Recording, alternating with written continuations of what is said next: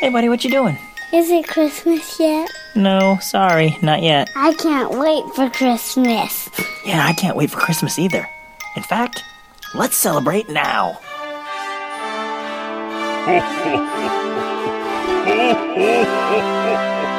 Welcome to the Can't Wait for Christmas podcast.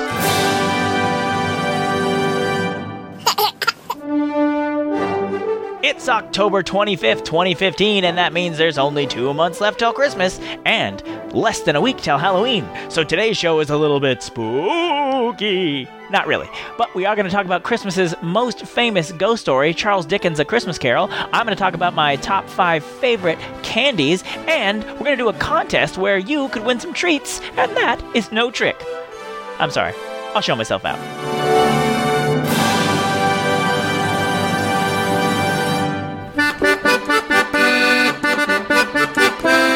Greetings, Christmaniacs! We're back, and we're flying our Christmas freak flag high and proud. It's October, and like I said, that means Halloween is just around the corner, so today's show has got a kind of a Halloween theme. Ghost stories, treats, begging for things, and giving away things. Let's not waste any more time and get on with our first segment, We Need a Little Christmas, now!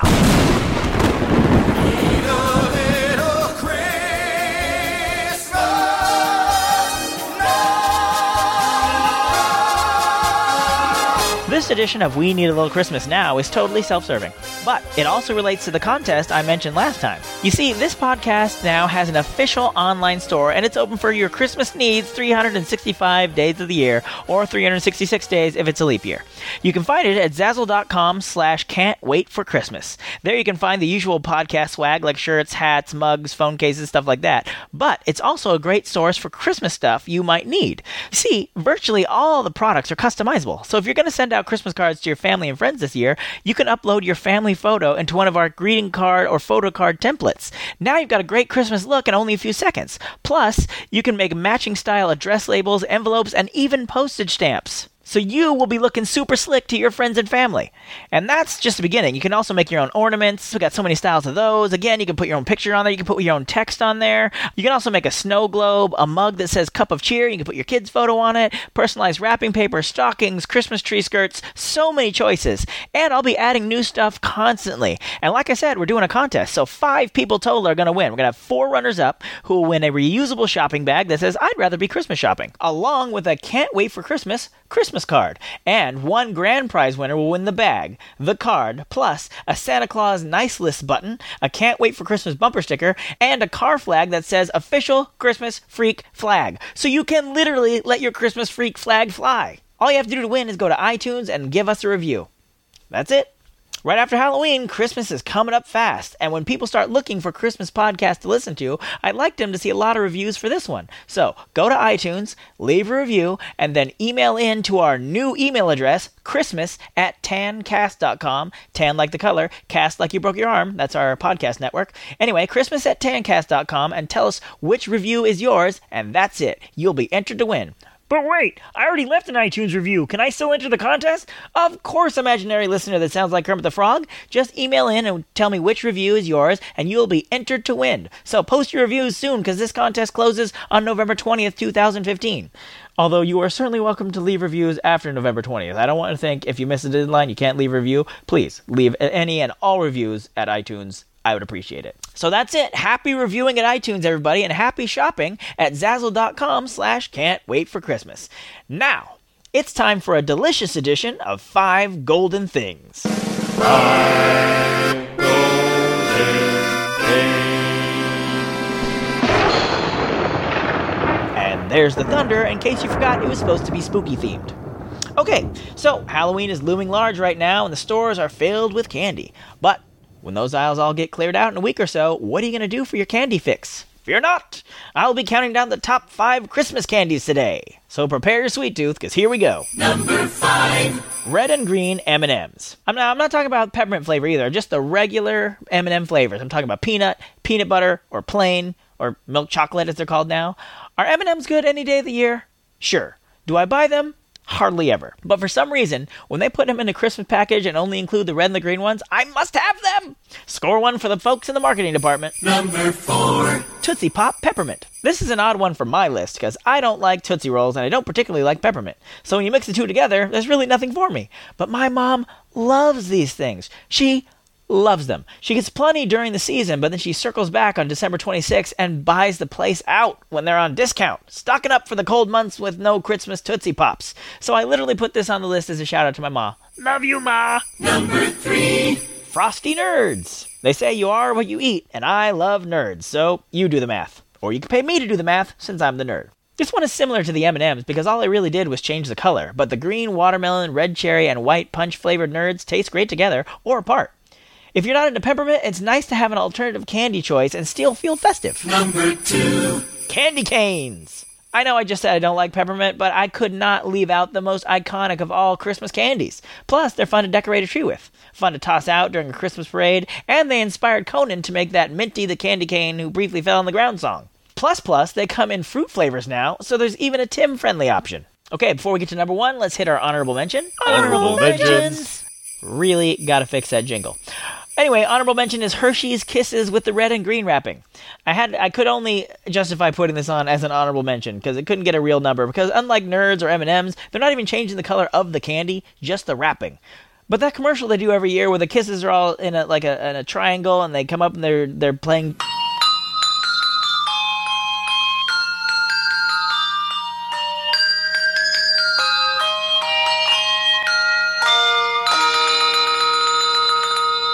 Reminds me to get a bag of those every year, so had to make sure they got a shout out on this list somewhere. Now it's time for number 1. Number 1. Reese's Christmas trees. I can only imagine what went on in Reese's headquarters when they dreamed these up. Hey boss, I had an idea how to change the peanut butter cups up for the holidays. But Johnson, our peanut butter cups are already delicious. I know, but what if we made them bigger and thicker and filled them with more peanut butter and then shaped them like Christmas trees? Johnson, I'm promoting you to be our new vice president in charge of awesome ideas. I love these so much. I actually wish I had one right now. I'm going to see if some overzealous store has already started putting them out after I'm done recording this. Me want peanut butter. So that's my top 5. Did I miss any of your favorite candies? Let me know. Drop by the website at can'twaitforchristmaspod.com and let me know what your favorite Christmas candies are. But now, beware, kiddies. It's time for a ghost story. Well, actually, it's more of the story of a ghost story, but it's still spooky. Boo! Ah, you're scared. Yep, it's time to tell the tale of Charles Dickens' A Christmas Carol. Now, this story has been Disneyfied, Muppified, Bill Murrayfied, and even turned into a Matthew McConaughey rom-com. It's a story that's synonymous with Christmas at this point, but you may not know that this story also helped define how we celebrate Christmas. Now, as the bell tolls 1, let's hitch a ride with the ghost of Christmas past and see how it all began. Marley was dead, to begin with. There is no doubt whatever about that. Old Marley was dead as a doornail. In our modern world, it's easy to imagine that Christmas has always been the way it is now, since the beginning of Christianity. But if I may borrow an overused Matrix meme, what if I told you Christmas wasn't always about peace on earth and goodwill towards men? I nailed that, Lawrence Fishburne. Nailed it. No. Oh, well, I liked it better when you just said ho ho ho. Anyway, Christmas celebrations in the 15th century were like someone stuffed St. Patrick's Day, Halloween, and Mardi Gras in a blender. People celebrated by gorging themselves, getting sloppy drunk, and partaking in decidedly questionable bedroom activities? I think that's vague enough to put in a family podcast, right? Yeah, that's fine. Anyway, people think that folks have forgotten the reason for the season these days. We got nothing on the olden days. It got so bad that religious groups put a clamp down on the whole holiday. In fact, in parts of America, celebrating Christmas was outlawed outright. It became a solemn day of prayer and reflection. It's too much to say that it was forgotten, but it certainly wasn't the major holiday that it is now. But what the world needed was an expression of Christmas to rally behind. And when you need someone to do that, who are you going to call? Ghosts, Buster! Why do spirits walk the earth, and why do they come to me? It is required of every man, the ghost returned, that the spirit within him should walk abroad among his fellow men, and travel far and wide. And if that spirit goes not forth in life, it is condemned to do so after death. It is doomed to wander through the world. Oh, woe is me, and witness what it cannot share, but might have shared on earth, and turned to happiness. Enter Charles Dickens. Dickens was already an acclaimed author in the 1840s. He'd found great success with Oliver Twist and Nicholas Nickleby, but in 1843 he was having marital troubles, financial woes, and creative problems as well. It was after a speech he gave on October 5th in Manchester, England, to raise money for an adult school for the working poor that he was inspired to create a tale to inspire the best in humanity. After the speech, he walked the streets of Manchester and came up with the skeleton of the story that would become A Christmas Carol. Now, once he returned home, he became obsessed with the story. He would work tirelessly, blowing off his friends and family all to work on his Christmas tale, which I'm not sure how that improved his marital problems, but the book I read didn't really go into that, so I'll assume he took time out to be cool to his wife. The novel was published on December 19th, and it was an instant success. Now pause for a minute and think about that. In 1840s England, Charles Dickens had an idea for a story on October 5th, fleshed it out, wrote it, edited it, and had 6,000 copies of the book made by December 19th. By December 23rd, all 6,000 copies had been sold, baby. Merry Christmas. If I could work my will, said Scrooge indignantly. Every idiot who goes about with Merry Christmas on his lips should be boiled in his own pudding and buried with a stake of holly through his heart. He should. It's impossible to overstate what a huge success this was. Just for the sake of completion, I'm going to summarize the story, but we all know the story. It's just a matter of who you're picturing as Scrooge. It could be George C. Scott, it could be Jim Carrey, or Mr. Magoo. Ebenezer Scrooge is a miser who holds no love for his fellow man and cares only for his financial security. His worldview is challenged when his dead ex-business partner pays him a visit on Christmas Eve. Well, I should hope he's his ex-partner if he's dead. Otherwise, we've got quite a Weekend at Bernie's story going on. Sorry, back to the story. Scrooge is visited by three spirits, the ghost of Christmas past, Christmas present, and Christmas future. In the past, he sees the poor choices he's made that have led him to be the miserable man he is. In the present, he sees how his treatment and underpayment of his office worker Bob Cratchit affects his poor family, in particular his ailing son, Tiny Tim. Side note, as a former diminutive child whose name is Tim, I really wish Dickens had picked any other name. I can't tell you how many times I got called Tiny Tim at school. Everyone thought they were original, too. Oh, yeah, I'm sure, my name is Tim. You're the first one to ever put that together. You're a regular slew of CK over there, Captain Comedy. What? Oh, right. Story. Christmas Carol. I'm on it. Anyway, finally, the Ghost of Christmas Future shows Scrooge a world where he is doomed to die alone and unmourned. The culmination of these experiences changes Scrooge, and he becomes a better man and embraces the spirit of Christmas as a time of giving, charity, and love. I will honor Christmas in my heart and try to keep it all the year. I will live in the past, the present, and the future. The spirits of all three shall strive within me. I will not shut out the lessons that they teach. That's not the best telling of the story you'll ever hear, mostly because it didn't involve any Muppets, but you get the idea. What I like about it is it's a message about how we should all treat each other better, but it's wrapped in a ghost story set at Christmas. This reminds me of how, Star Trek would make a point. Once they did that episode about aliens that were black on one side and white on the other, and fighting with other aliens who were black on the other side and white on the other side, while really sneakily telling a 1960s audience a message about racial harmony. The same thing is happening in A Christmas Carol. Jacob Marley is sending a warning not just to Scrooge, but to all of us. When he says mankind was my business. The common welfare was my business. Charity, mercy, forbearance, and benevolence were all my business. That's Dickens talking to us, and his message really found its audience and changed the way we celebrate Christmas in the process. There are many things from which I might have derived good, by which I have not profited, I dare say, returned the nephew. Christmas among the rest, but I am sure I have always thought of Christmas time, when it has come round, apart from the veneration due its sacred name and origin, if anything belonging to it can be apart from that, as a good time. A kind, forgiving, charitable, pleasant time. The only time I know of in the long calendar of the year when men and women seem by one consent to open their shut-up hearts freely, and to think of people below them as if they were fellow passengers to the grave, and not another race of creatures bound on their journeys. And therefore, uncle, though it has never put a scrap of gold or silver in my pocket, I believe that it has done me good, and will do me good, and I say, God bless it. Christmas Carol was the first high-profile portrait of a humanitarianism Christmas. I mean, think about it. For a story about Christmas, there's not much mention of Jesus. What Dickens does is spin the celebration of Christmas to be about being helpful to those less fortunate and appreciating humanity in general and family in particular. Well, while there isn't specifically any Jesus in this message, I would assume he would approve of it. Disclaimer, I do not claim to speak for Jesus at any point. I've just read his book, and love and charity seem to be pretty high on his list of faves. So, in one deft move, Dickens turned the holiday away from the debaucherous celebration it had once been to a call to be kinder to our fellow man. At the same time, he turned it from the overly serious and strict religious observance to a more secular and accessible celebration that is still focused on the Christian ideal of charity and love. I have endeavored in this ghostly little book to raise the ghost of an idea, which shall not put my readers out of humor with themselves, with each other, with the season, or with me. May it haunt their houses pleasantly, and no one wish to lay it. A century and a half later, Dickens' story still influences the way we celebrate Christmas all over the world. Dickens would go on to write more classic pieces of literature after A Christmas Carol, like David Copperfield, Great Expectations, and A Tale of Two Cities, but A Christmas Carol remains arguably his most best-known work. For the remainder of his life, when making public appearances, which he did quite often, he would almost always do dramatic readings of A Christmas Carol. No matter what time of year, it was that popular. And it was always said of him that he knew how to keep Christmas well if any man alive possessed the knowledge. Oh, wait, sorry.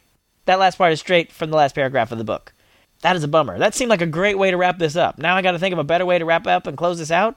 How am I supposed to do better than Dickens? Hey, Charles Dickens! You're doing it. There we go. Nailed it! And so, as Tiny Tim observed, God bless us, everyone. All right. Well, this episode has been a little light on music for my taste, so I think it's time we get to our segment where we take two different versions of the same Christmas Carol and decide who sang it best. Last week, it was Michael Bublé versus Perry Como. They were battling it out over the song It's Beginning to Look a Lot Like Christmas. I saw the lead change a couple times over the last few weeks, but as the polls closed, it was Perry Como who came out on top. But don't feel too bad for Michael Bublé. I was inspired to buy his Christmas CD because of this battle, so that's $10.99 right in his pocket. Or maybe not. I really don't know how music royalties work, but either way, shed no tears for Bublé. But this time, in honor of Halloween, the song being battled over is about a strange creature brought to life in unnatural means, going on a rampage through the city, leaving children on the verge of tears. Yes, it's Frosty the Snowman. Okay, he's not scary at all, but I'm scared for you because I don't know how you're going to choose a favorite between these two awesome singers. Here they come now. Let's meet the contestants. Singer number one is the first person to sing Frosty. Ladies and gentlemen, welcome Gene Audrey. Frosty the Snowman was a jolly, happy soul, with a corncob pipe and a button nose, and his eyes made out of coal. Frosty the Snowman made the children laugh and play. Were they surprised when before their eyes he came to life that day? Singer number two made this song his own in the classic animated special by Rankin Bass.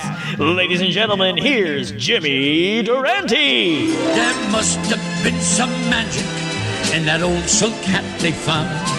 Oh, when they placed it on his head, he began to dance around.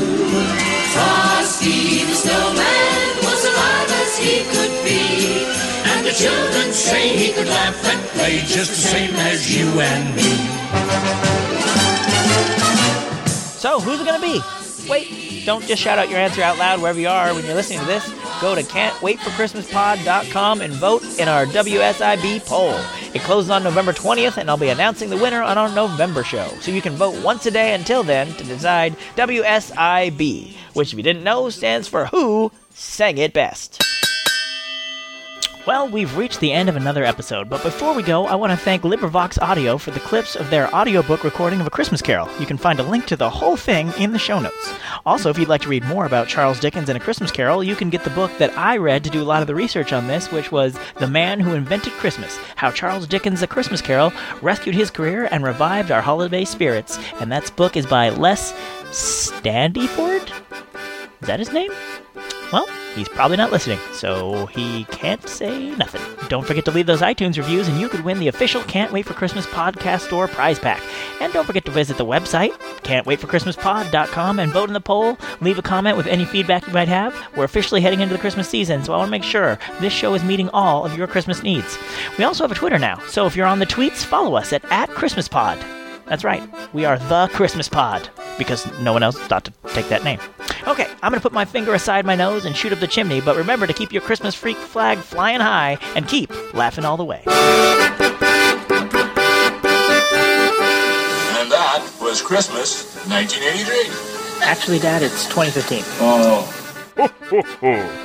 Thanks for listening to the Can't Wait for Christmas podcast. If you like the show, please subscribe on iTunes and give us a review while you're there. A 5-star one sure would put you on my nice list this year. If you have any comments on this or any episode, you can go to can'twaitforchristmaspod.com and leave them there. Or if you'd like to email Tim directly, his email address is tim@tancast.com. The Can't Wait for Christmas podcast is part of the Tancast Podcast Network. We Wish You a Merry Christmas was performed by the United States Marine Band, and Jingle Bells was performed by Kristen Nowicki. All additional music and other sounds are properties of their copyright holders, and no infringement is intended. All right, I can't think of anything else to add. How about you boys? God bless us, everyone. Oh, oh, oh.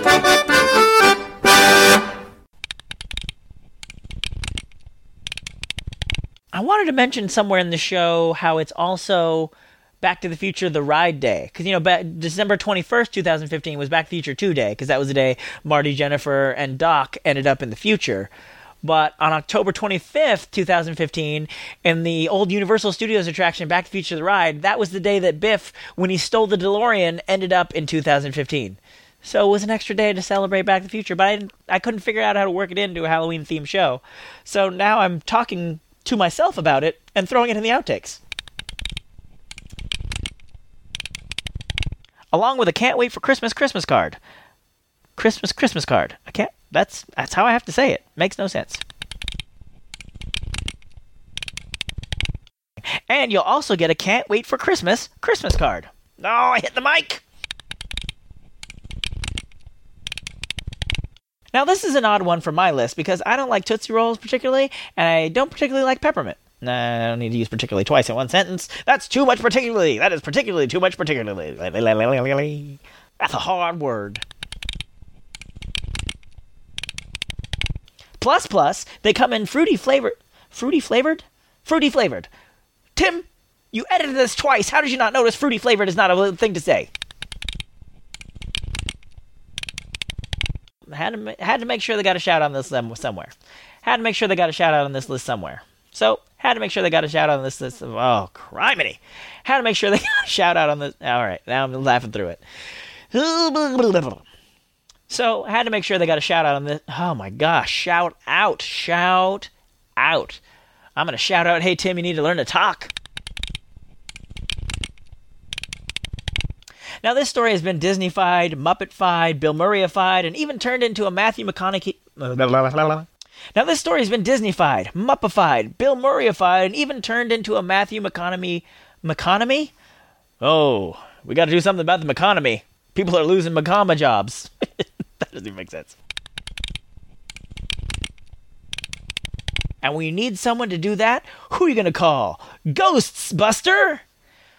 Whew. I am sorry. This month is filled with bad jokes. But on the other hand, it's so bad it's scary? No? Moving on. What Dickens does is spin the celebration of Christmas to be about being helpful to those less fortunate and Come on! It's a long sentence. Who wrote this, George Lucas? At the same time, he turned it from an overly serious and strict religious observance to a more secular and accessible celebration that is still focused on the Christian ideal of charity and love. Whew, that is another hard sentence. I don't know why I type these like I think no one's ever going to have to read them out loud. Like I'm just doing a book report.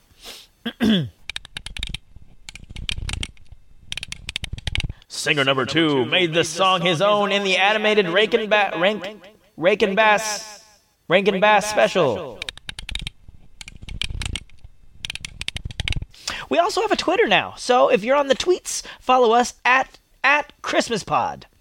At ChristmasPod. Not an at, like from Star Wars.